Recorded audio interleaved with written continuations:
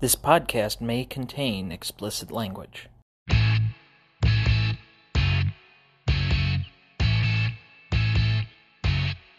Welcome to the Dynasty Download, the show where we prove Dynasty League Fantasy is the best form there is. I'm Tom Duncan.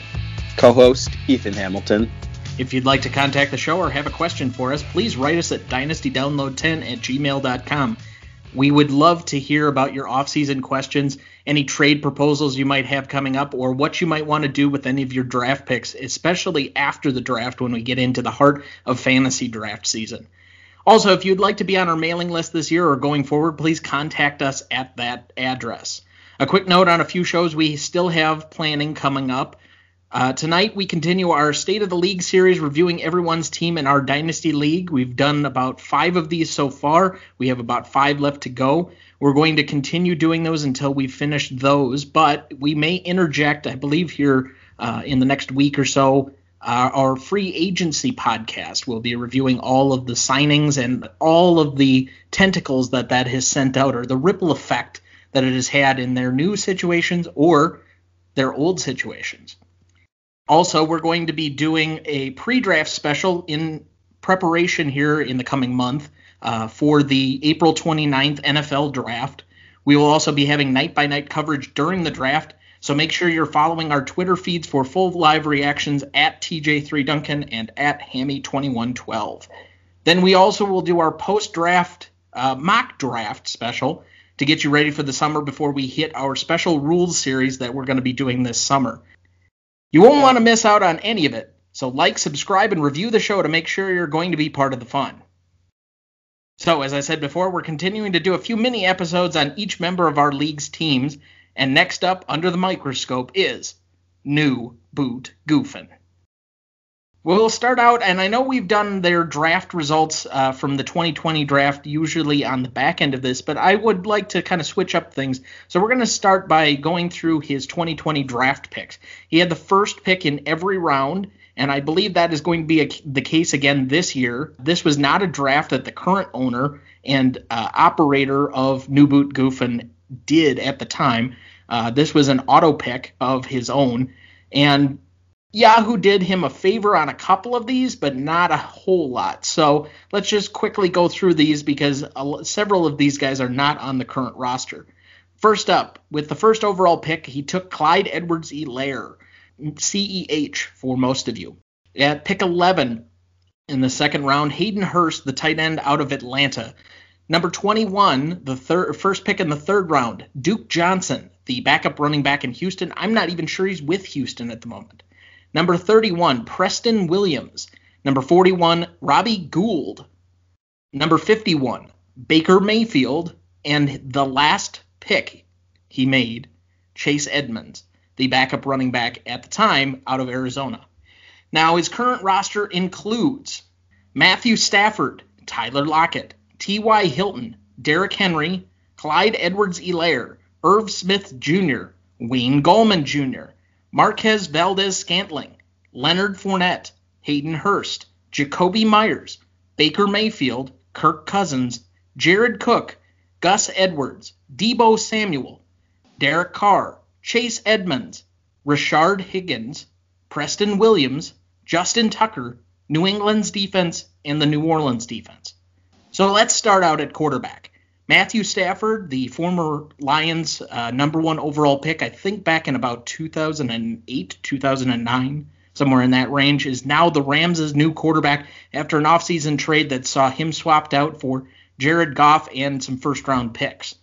We also have Baker Mayfield, who made the playoffs with Cleveland for the first time since 2003, when Cleveland's quarterback at the time was Kelly Holcomb.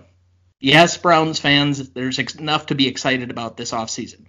And finally, we had Kirk Cousins, the Minnesota quarterback who still has guaranteed money, and Derek Carr, who somehow has a job with the Raiders yet, even though apparently the Raiders have wanted to break up with him for so long that it's like the girlfriend that you keep around because you don't want to be lonely. So, with that, what would you say is the confidence you have in his quarterback position at the moment? Well, he's got a lot of them. Let's make that clear. He's got a lot. 4 is a lot to have on one team, but I feel like Matthew Stafford is an upgrade from this time like 2 months ago. So you got to like that. I like his landing spot in LA. Other than that, I mean, Baker Mayfield had a pretty good year, but you really don't know who he's going to have as well. There's still a lot of talk if OBJ is going to be there or not. But, I mean, it's an above average quarterback room. I would tend to agree. I think a lot of people have the expectation that Matthew Stafford is probably going to be a top 10 starter. I'm not necessarily of that opinion. I know that Rams quarterbacks can go up that far because they usually have a lot of pass attempts. I believe Jared Goff was the leading pass attempter in 2019 for the Rams under that offense. So I wouldn't be shocked if Matthew Stafford had huge passing numbers, but he doesn't add anything in the run, and that's really where a lot of these quarterbacks have separated themselves out from a fantasy value standpoint. As far as Baker Mayfield and Kirk Cousins, Baker Mayfield's probably the only one that adds anything with his legs, and it's really not a ton enough to make him fantasy relevant or make up for some of his inadequacies or inconsistencies from the passing game. So I look at him as a fringe starter. I look at Kirk Cousins as a top 15 guy, but I think probably Stafford, Mayfield, or Cousins, you can probably play matchups and get one of them to have a decent game every so often. I don't know if keeping 4 quarterbacks right now with the amount of roster spots that we have is probably wise. 3, I can make an argument for. 4 might be a little bit too much given that you're carrying a lot of kind of second-tier quarterbacks as far as I'm concerned. Do you want to move over to running back? Yeah, let's move on over. There's really not too much more you can add to that. I agree 110%. There's really no reason to hold on to that many quarterbacks when they're all essentially the same. So we have kind of a team in 2 different directions on the running back front. Derrick Henry once again led the league in rushing, and I think set the league record for consecutive years leading every category since Jim Brown in the 60s. He did it 2 years in a row. At the other end, we had the number 1 overall pick that he made last year, Clyde Edwards-Helaire, and he had a decent but kind of generally underwhelming season from where he was drafted in most leagues. Leonard Fournette, the playoff hero for the Buccaneers, as well as Gus Edwards, who's kind of in a weird timeshare with that Baltimore backfield, probably not the starter, but isn't somebody that can probably slip through the cracks, probably should be on a bench somewhere, and is in this case. And Wayne Gallman Jr., who was the fill-in for Saquon Barkley for most of the second half of last year with the Giants, had a lot of breakout games, if you can call them that, and really was productive down the stretch, but you have to assume that he gives way to Saquon Barkley once he's back. So what would you say is the status of his running back room at the moment? I would also say it's an above average running back room. Clyde Edwards-Helaire for sure performed below expectations, but in a fantasy realm, not really as an NFL running back. I think he did pretty well as a rookie, and that's just going to move forward. But the expectations for him were sky high with his landing spot and what he was able to do in the national championship as well. Derrick Henry, my only question is how many years does he have left? He looks really, really strong, and he gets stronger as the season goes on, but you just got to wonder, with all the carries, with all the yards, just without the beating that he takes on his body on a week-to-week basis, you just got to wonder how long he's got left. I feel like a sleeper that he has, someone that you didn't mention, though, Chase Edmonds, I think could be a pretty decent back. I'm pretty positive he's still in Arizona, right? Yes. Yeah, so I think he could be a pretty decent back. Maybe he could be one of those running backs that catches fire, somebody you pick up off the waiver wire early in the season. It really pays off towards the end of the season. Leonard Fournette, still another question mark for me. You're right, big playoffs, but who's he going to play for? I think he resigned with Tampa Bay. I think. I think I might have heard that too, but I'm not certain of that status. Yeah. I'm sure we'll go through that one in our free agency podcast. I haven't, I really haven't kept up with all of free agency. I haven't done my end of free agency roundup, but yeah, he's just one too. But I think it's an above average running back room, but there's just some of his bigger names I do have questions about. So let me ask some of those questions.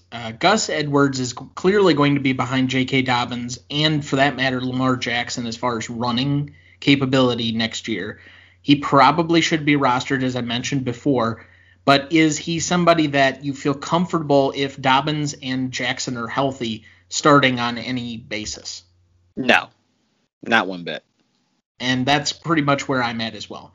Leonard Fournette, I'd like to see where he ends up. If he does end up in Tampa, I think he has value, especially with how he played during the playoffs.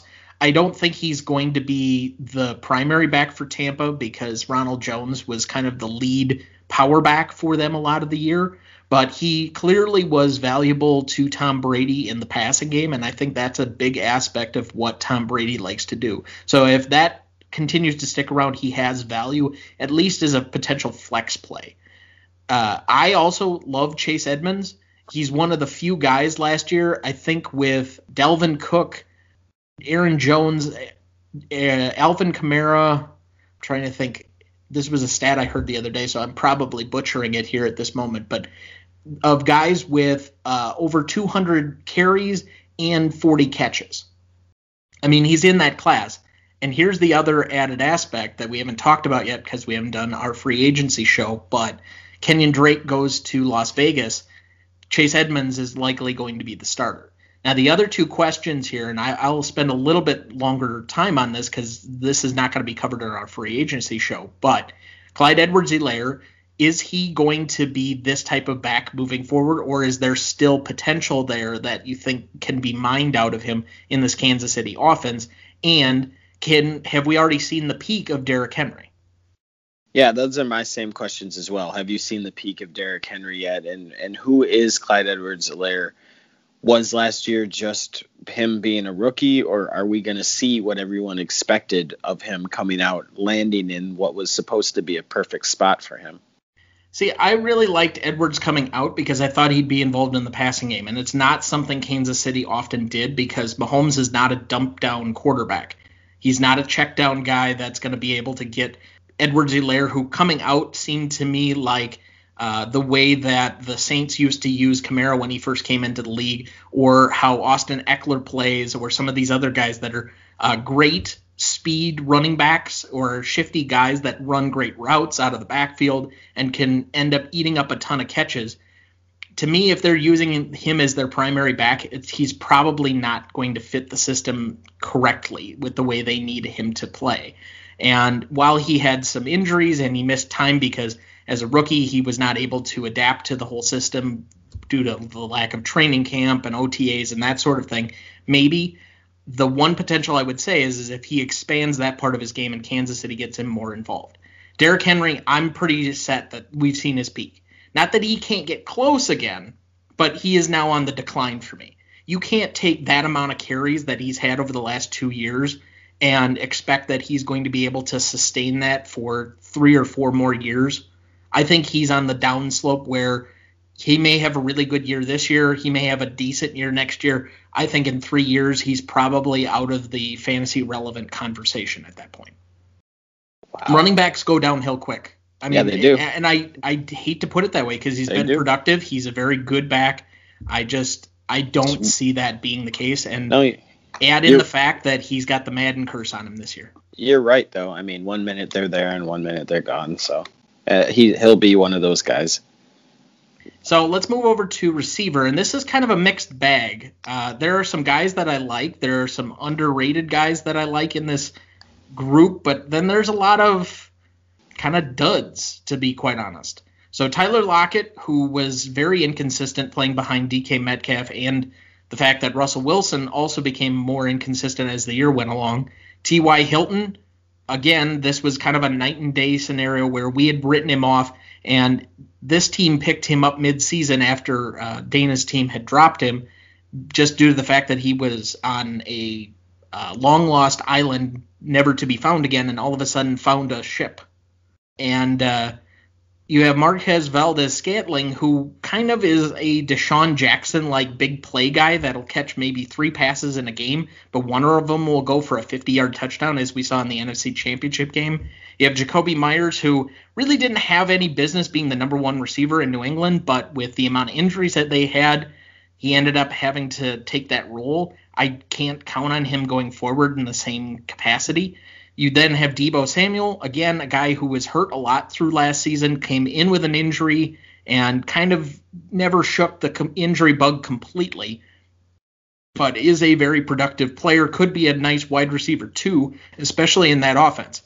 Rashard Higgins, I don't think he'll have quite the same value in Cleveland right now with Odell Beckham Jr. coming back in. They're going to naturally want to get him involved. And Preston Williams, who I was really high on going into last year, coming off of his knee injury, but couldn't stay healthy. And now the Dolphins have also signed Will Fuller to pair against Devontae Parker in Miami. So out of these and this situation, what's your confidence level in his receiver group? Yeah, I don't really like his receivers all that much at all. You said it yourself with MVS. He's big play or no play. Tyler Lockett, the inconsistency. He's always been the number 2 guy, whether it be behind Doug Baldwin or now DK Metcalf.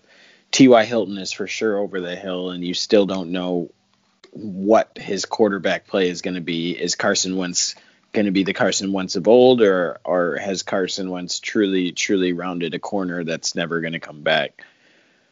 It's really tough for me. And then there's Deebo Samuel, who, I feel like Brandon Ayuk has basically taken his role in San Francisco and made it now his own, because those were plays that San Francisco usually used to run for Deebo, and now, Brandon Ayuk is just better at it. Yeah, I don't know. It's not a wide receiver room that I like all that much. Tyler Lockett is a question mark, especially with Seattle trying to commit to the run, so I don't know what value he's going to have. T.Y. Hilton, again, question mark, because we didn't know what was going on with him. He looked like he was completely shot for 3/4 of the season, and then all of a sudden had this great kind of ending stretch to the year. I agree on Marquez Valdes-Scantling. I agree. I basically already made my opinions known on Myers and Higgins and Williams. Deebo Samuel is kind of the outlier where he's got value, but I don't know exactly what that is. In a PPR or a full PPR setting, which is not our league, but a lot of other ones, I think he has a little bit more value because a lot of his targets are going to be shorter and trying to allow him run after the catch. So, again, there are guys to like and guys to keep, but I don't know if I would be greatly confident right now based on this team. I would probably try and sell high on somebody like Derrick Henry to maybe maximize a couple of these wide receiver positions. It's not a bad group, but it's not one that I think I would win a lot of games with. All right, finally, tight end. He's got Irv Smith Jr., the tight end out of Minnesota, especially now that Kyle Rudolph has moved on, who had 2 out of the last 4 weeks with big numbers, including in the final championship week, our week 16, 20.3 points on 2 touchdowns during that weekend. He also has Hayden Hurst, who was a valuable tight end at times with Atlanta last year. Matt Ryan is returning in that offense. You have to like that the further on he gets, the more comfortable he gets, given that the Ravens originally drafted him before they drafted Lamar Jackson, that he's going to have some value in that Atlanta offense. Matt Ryan does love his tight ends. But what do you think about his tight end position? We know what the tight end market is, but he has 2 tight ends that play on teams and play for quarterbacks that love throwing to the tight end. Kirk Cousins loves throwing to the tight end just as much as Matt Ryan does. So as an opportunity standpoint, you got to like that. Irv Smith for sure was somebody that I was looking on the waiver wire for towards the end of the season. So especially with Kyle Rudolph being gone as well, you got to think that defenses are going to focus a lot more on Justin Jefferson like they did towards the end of the season. So that's just going to open more stuff up for Irv Smith. So I do really like him being on the roster. Hayden Hurst, for me, you don't know what the Atlanta offense is going to be. Like, are they going to take another step forward? Are they going to kind of stay the same? So that one's a question mark, but I do like Irv Smith Jr. For not having a lot of elite talent in Irv Smith Jr. or Hayden Hurst right now, this isn't a bad 2 guys to try and capitalize on their potential. And I think these are 2 guys that I might want as a flyer, a backup, if I don't have one of the elite guys, and maybe play some matchups. It's not a bad tight end group. It's not elite, but it's probably in that next tier. And these guys are serviceable. I think they're both in good positions where they could break out at some point.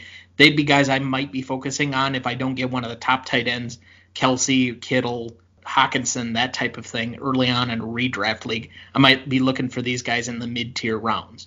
All right, overall, what would you say is his starting lineup right now going into the season without kicker or defense included? I mean, I guess for me it would be Matt Stafford, Lockett, man. I'd go Debo. Yeah, well, I was going to put him as a flex, so I'll do T.Y., Derrick Henry, Clyde, Irv. Then I'm going to do Debo, and then I guess MVS. If we get playoff Leonard Fournette again, I think I would probably put him in there ahead of Marquez Valdes-Scantling, but I can't argue too much with your conclusion, at least from what we've had previously with T.Y. Hilton and how he finished the year. That would be the leading indicator for me as to where his potential fantasy value is going to go. So maybe it's a hopeful play, but it's not a roster that I think I have 10 strong starters with. I have probably about 5, and then we go from there. So as far as this team, where would you say they are on the spectrum of our grades or our tiers of teams within the league? Title contender, on the rise, declining, rebuilding, or basement dwelling? To no fault of this new owner's own, I'd like to say declining, but this team has been in the decline for as long as I can remember. So I'm going to put basement dwelling until, some draft picks are made and some maybe trades are done as well. I suppose I see your argument because this owner hasn't been around for us to develop a relationship as to how he's going to handle this team. But I think with the amount of talent there, Matt Stafford is a decent starting quarterback to start with. He has an okay tight end group. You'd like to say that on a weekly basis, CEH and Derrick Henry are good guys to at least start your running back situation with. And you have some competent wide receivers, but none of them are in the top tier group. You may have only one, possibly 2 in that wide receiver 2 group. So I would say rebuilding, especially because he has the number 1 pick in every round. So it's going to be on him to make the most of the opportunities with the number 1 overall pick and maximize some of the guys that are a little bit longer in the tooth with this team to see what he can do to kind of make a quick turnaround. I think this is a team that has the makings for a very quick turnaround if he knows what he's doing.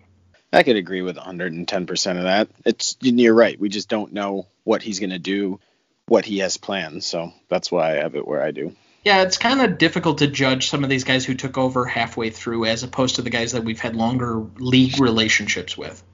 Thank you to all the listeners and Dynasty players out there. We do appreciate you. We will be back again soon to continue our off-season coverage. But until then, wear a mask, everyone. We'll talk to you soon. This podcast was mixed, produced, and edited by Thomas Duncan. It is a production of Ronnie Duncan Studios. Our technical provider and distributor is Anchor FM.